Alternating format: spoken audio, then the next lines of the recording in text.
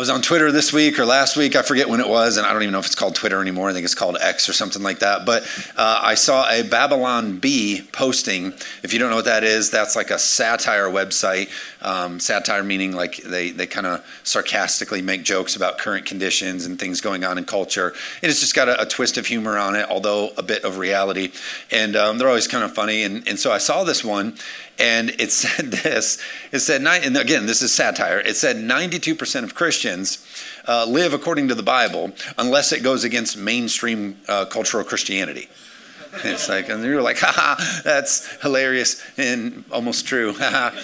Until somebody went into the comment section and posted an actual survey that was done at a Christian school. Is in Texas. I know that. I went back to try to figure out where it was. But they posted a study that they did, and it was a small study among like 300 people, but ages 18 to 30 years old.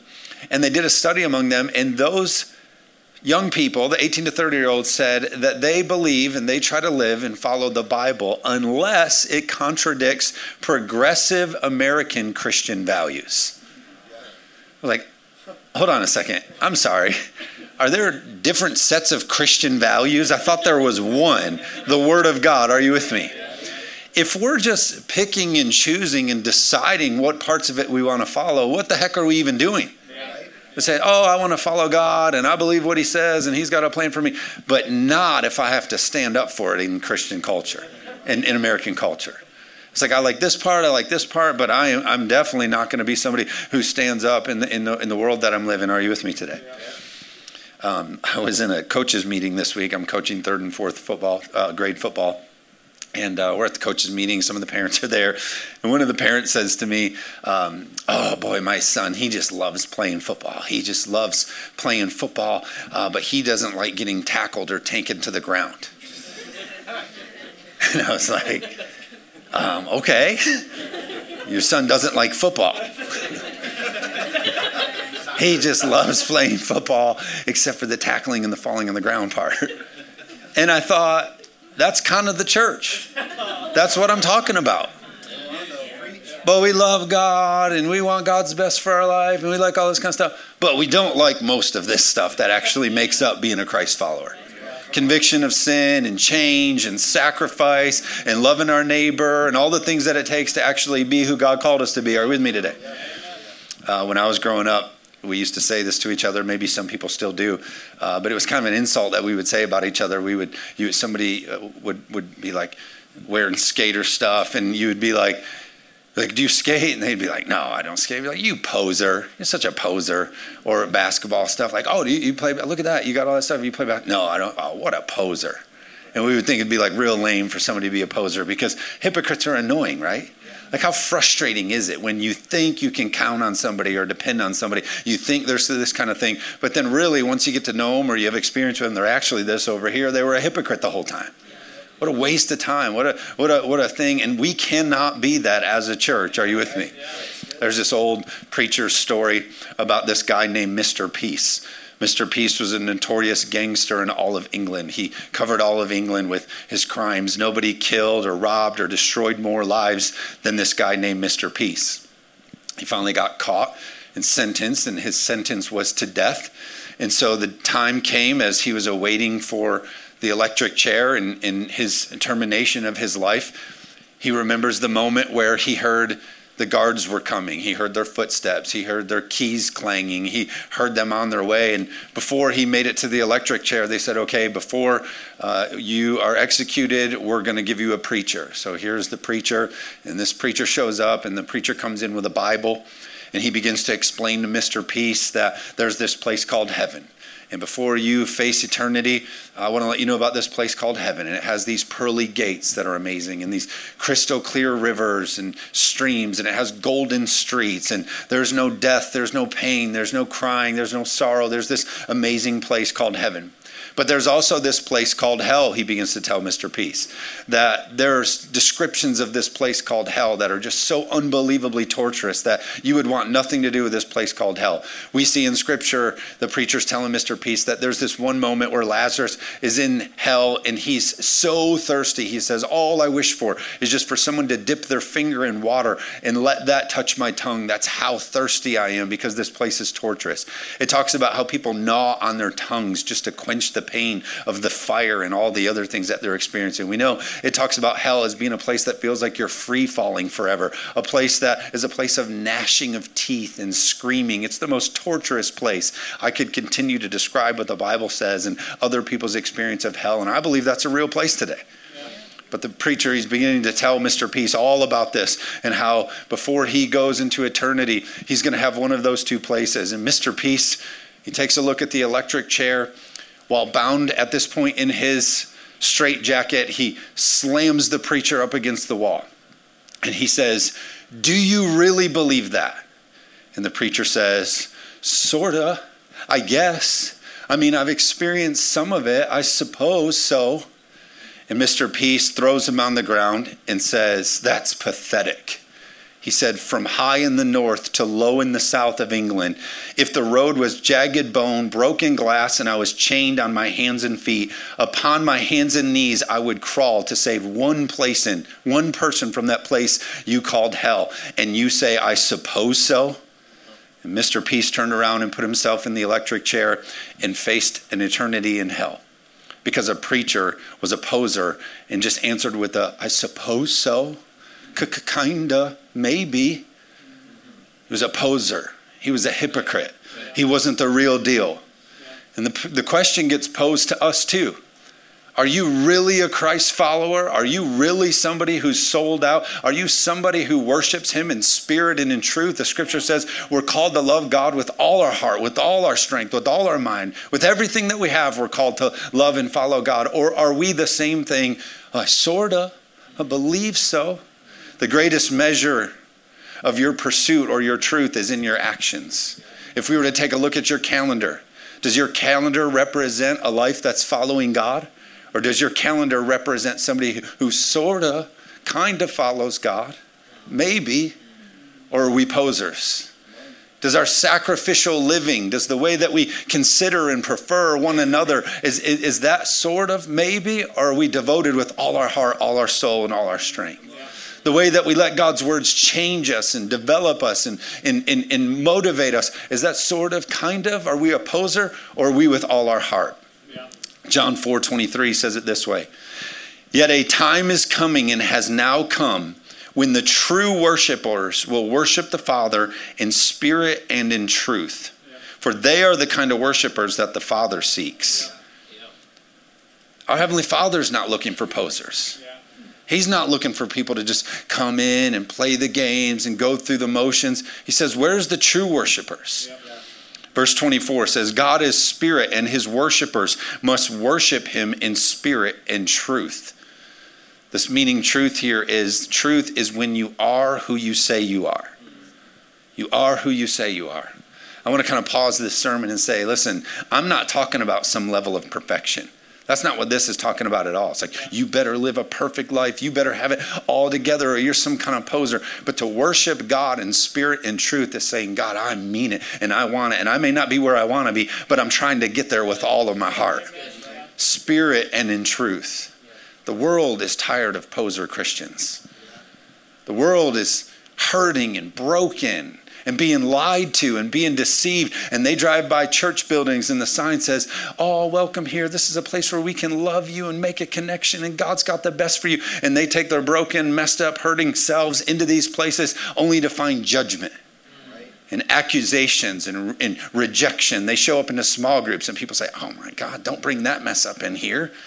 I got to get filled. I need my own fix in here. I'm not here about your mess. Are you with me today? Scripture says we're called to love our neighbor. Let's love our neighbor in spirit and in truth. Let's not be posers about how we love people. Let's love our neighbor in spirit and truth. But in your neighborhood, people are like, oh, don't go tell Christian Betty over there, because if you tell her, the whole neighborhood's going to go, because you're the gossiper in the neighborhood. We're supposed to be people who love our neighbor. We're called to lay down our lives, take up our cross, be people who are giving and generous. But we filter everything through our selfish, well, how does that work for me? Does that fit into that? Well, sort of, maybe. Does it fit into here? God's called us to be humble and walk in humility. The scripture says that those that walk in humility, the scripture says that he'll exalt those. He'll lift them up as we walk in humility. But when we don't get things the way we want them, we throw fits and hold temper tantrums. Am I telling the truth today? Yeah, I told you it would be one that was like a little. Purity. God's called us in spirit and truth to come out and be righteous, the scripture says. Let us come out from among the world. Let's come out and be righteous. But if outside of Sunday, we live just like the world does, talk like they do, listen to what they do, participate what they do, live just like what they do. What's happened to purity, spirit, and truth? Yeah. And you guys know me. I'm not saying we got to live on Christian television. Thank God.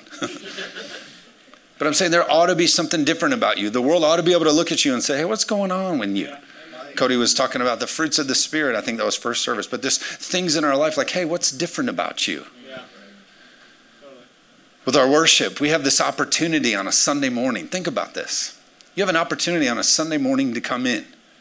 The beginning of your week, you have the opportunity to come in. It's not just them playing 4 songs for you.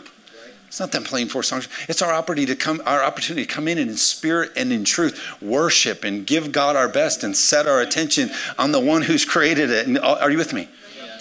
And all of a sudden, we're not in spirit and truth, so we just kind of start looking around. I was like, oh, man.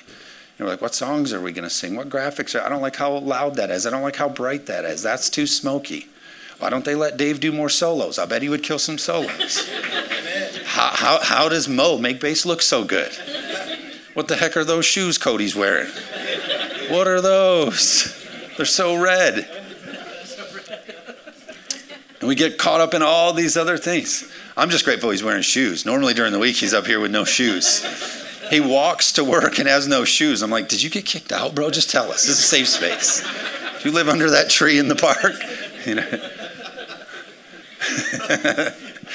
But we get caught up in all this crazy stuff. We come in, we have this opportunity at the beginning of our week to set our eyes. I believe in these last days, we have got to put worship back at the forefront of everything. Yeah. You've heard me say this before. We have this opportunity to prophesy and declare and decree over our lives. You get to do that over your week. Every single Sunday morning, we get to come in here. And we let ourselves get caught up on so many other things. We need to be spirit and truth. For 4 songs, we get to come in. And if you want to use the words as motivation, that's great. But if you want to come in here and set your eyes yourself on what God is and who he is in your life, we have this opportunity at the beginning of the week. God, who created everything, is right here in front of you to worship. Then the same God who sent his perfect son to die for our salvation is right here ready to receive our worship and adoration. And he's also the same God, the scripture said, who's going to be coming back. And can I tell you, he's not coming back limp-wristed, like, hey, if you guys don't mind, I kind of want to set the earth back in order. No, he's coming back in power and authority, and he's going to handle the demons and the devil for the last time. How many are with me? And that's who we get to come back. That's who we get to come in every Sunday. We get to, in spirit and truth, set our hearts on and worship and adore. Wow, but it's so long, 40 minutes. I got to stand for 40 minutes and worship God who saved me from hell. And by the way, he can hear you when you say that. 40 minutes, it's just too long of worship. That guy just needs to zip it up and let Pastor preach. He can hear you say that. Didn't we just worship? Isn't he worthy of it all anyway? 40 minutes ought to be 40 hours. And then another 40 because he's worthy of it all. Spirit and truth kind of people is what I'm talking about. Are you with me? That's why Revelation 3:15 says it like this. This is a rebuke of the church of Laodicea. I can't get into their whole culture. But it says this. It said, as much as it was a letter for this church, it's a letter for our church. It's a letter for our own lives. But it says this, I know your deeds. God knows what we're up to. He knows where we're at, our condition. He says, you're neither hot nor cold. I wish you were one or the other, right? Because posers are losers. It's annoying. Hypocrites. Verse 16. So because you are lukewarm, neither hot or cold, I will spit you out of my mouth. So that's usually where the church stops, right? Pastor gets up and preaches like, you can't be lukewarm, you got to be hot or cold. But this actually gets even more zeroed in on our lives. It says, you say I am rich. I have acquired wealth and do not need a thing. That's all of us Americans. Like, look how good I'm doing. I'm so blessed. Look, I got it all together. I got that education. Then I got married, and then we got the picket fences. Look how rich. We're doing so good. Look how blessed we are. Look how good we're doing. But it says, but you do not realize that you are wretched, pitiful, poor. See, I'm a nice preacher. I don't talk like that. You guys are all mad at me, and I don't say half of that stuff. I do it in my secret third service to myself. It says you're wretched, pitiful, poor. It says blind. Blind meaning you don't have a clue. You can't even see it. I'm doing so good, my little blessed life and my Christian bumper sticker. Look how good we're doing. I don't worship in spirit and truth. I'm just going through the motions. You're blind. You don't even see it. You don't have a clue. It says in naked, which means exposed. Like you're exposed. Verse 18, I counsel you to buy from me gold refined in the fire. Our lives need to be refined in the fire. Saying every relationship, every thought, every decision, every habit, Scripture's saying this all needs to go be refined in me. Let me purify this as gold. Then it says, so that you can become rich and white clothes to wear, so you can cover your shameful nakedness, salve or ointment, which means salvation, to put over your eyes so you can see. Verse 19, those whom I love, I rebuke and discipline, so be earnest and repent. Here I am, I stand at the door and knock. If anyone hears my voice and opens the door, I will come in and eat with them, and they with me. Those who are victorious, I will give the right to sit with me at my throne, just as I was victorious and sat down with my Father at his throne. It's saying this, those who aren't posers, those who aren't fakers, those who actually worship in spirit and truth and with commitment, with all their heart, with all their soul, with all their mind, with all their strength, those ones that make it victoriously, I got a place for them. I got a place for them. But the hypocrite, the poser, the one going through the motions, the faker, they're not going to make it to the end. And God is looking for some people that he can raise up in this hour to make it to the end. Can I get an amen? Amen. Whoever has the ears to hear, let them hear what the Spirit says to the churches. Everybody in here probably has ears. So not talking about like, oh, if you got ears, you're good. I was talking about if you have the ears that have a desire to dial in spirit and in truth. I'm old, I'm 40. So I remember back in the day radios, they worked like this. You had to turn the knob. Remember this? It was tricky. It's like turn. No, too far. Go back. No, that's too far back this way. And then someone will walk by and block it, and you'd be like, get out of here. And you had to dial it. That's what it's talking about. Those who have dialed it in, those that have the desire, the ears to say, God, I want to hear what you're saying in spirit and truth. I don't want to come in and just go through motions and play Christian. I'm too blessed to be stressed. God bless you and blah, blah, blah.